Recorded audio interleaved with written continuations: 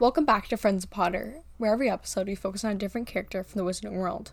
No character is too small, and they'll play a part in Harry's life one way or another. Today, we'll be focusing on Angelus Peel.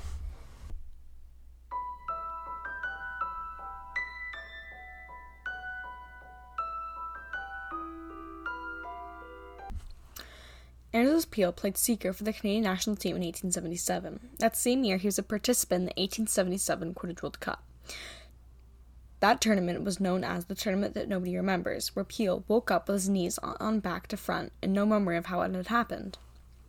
Thanks for tuning into this episode, and we'll see you next time. Don't forget to check us out on Instagram at Joey Loves Potter, and if you wish to become a Patreon and have access to our blog, then visit patreon.com/friendsofpotter.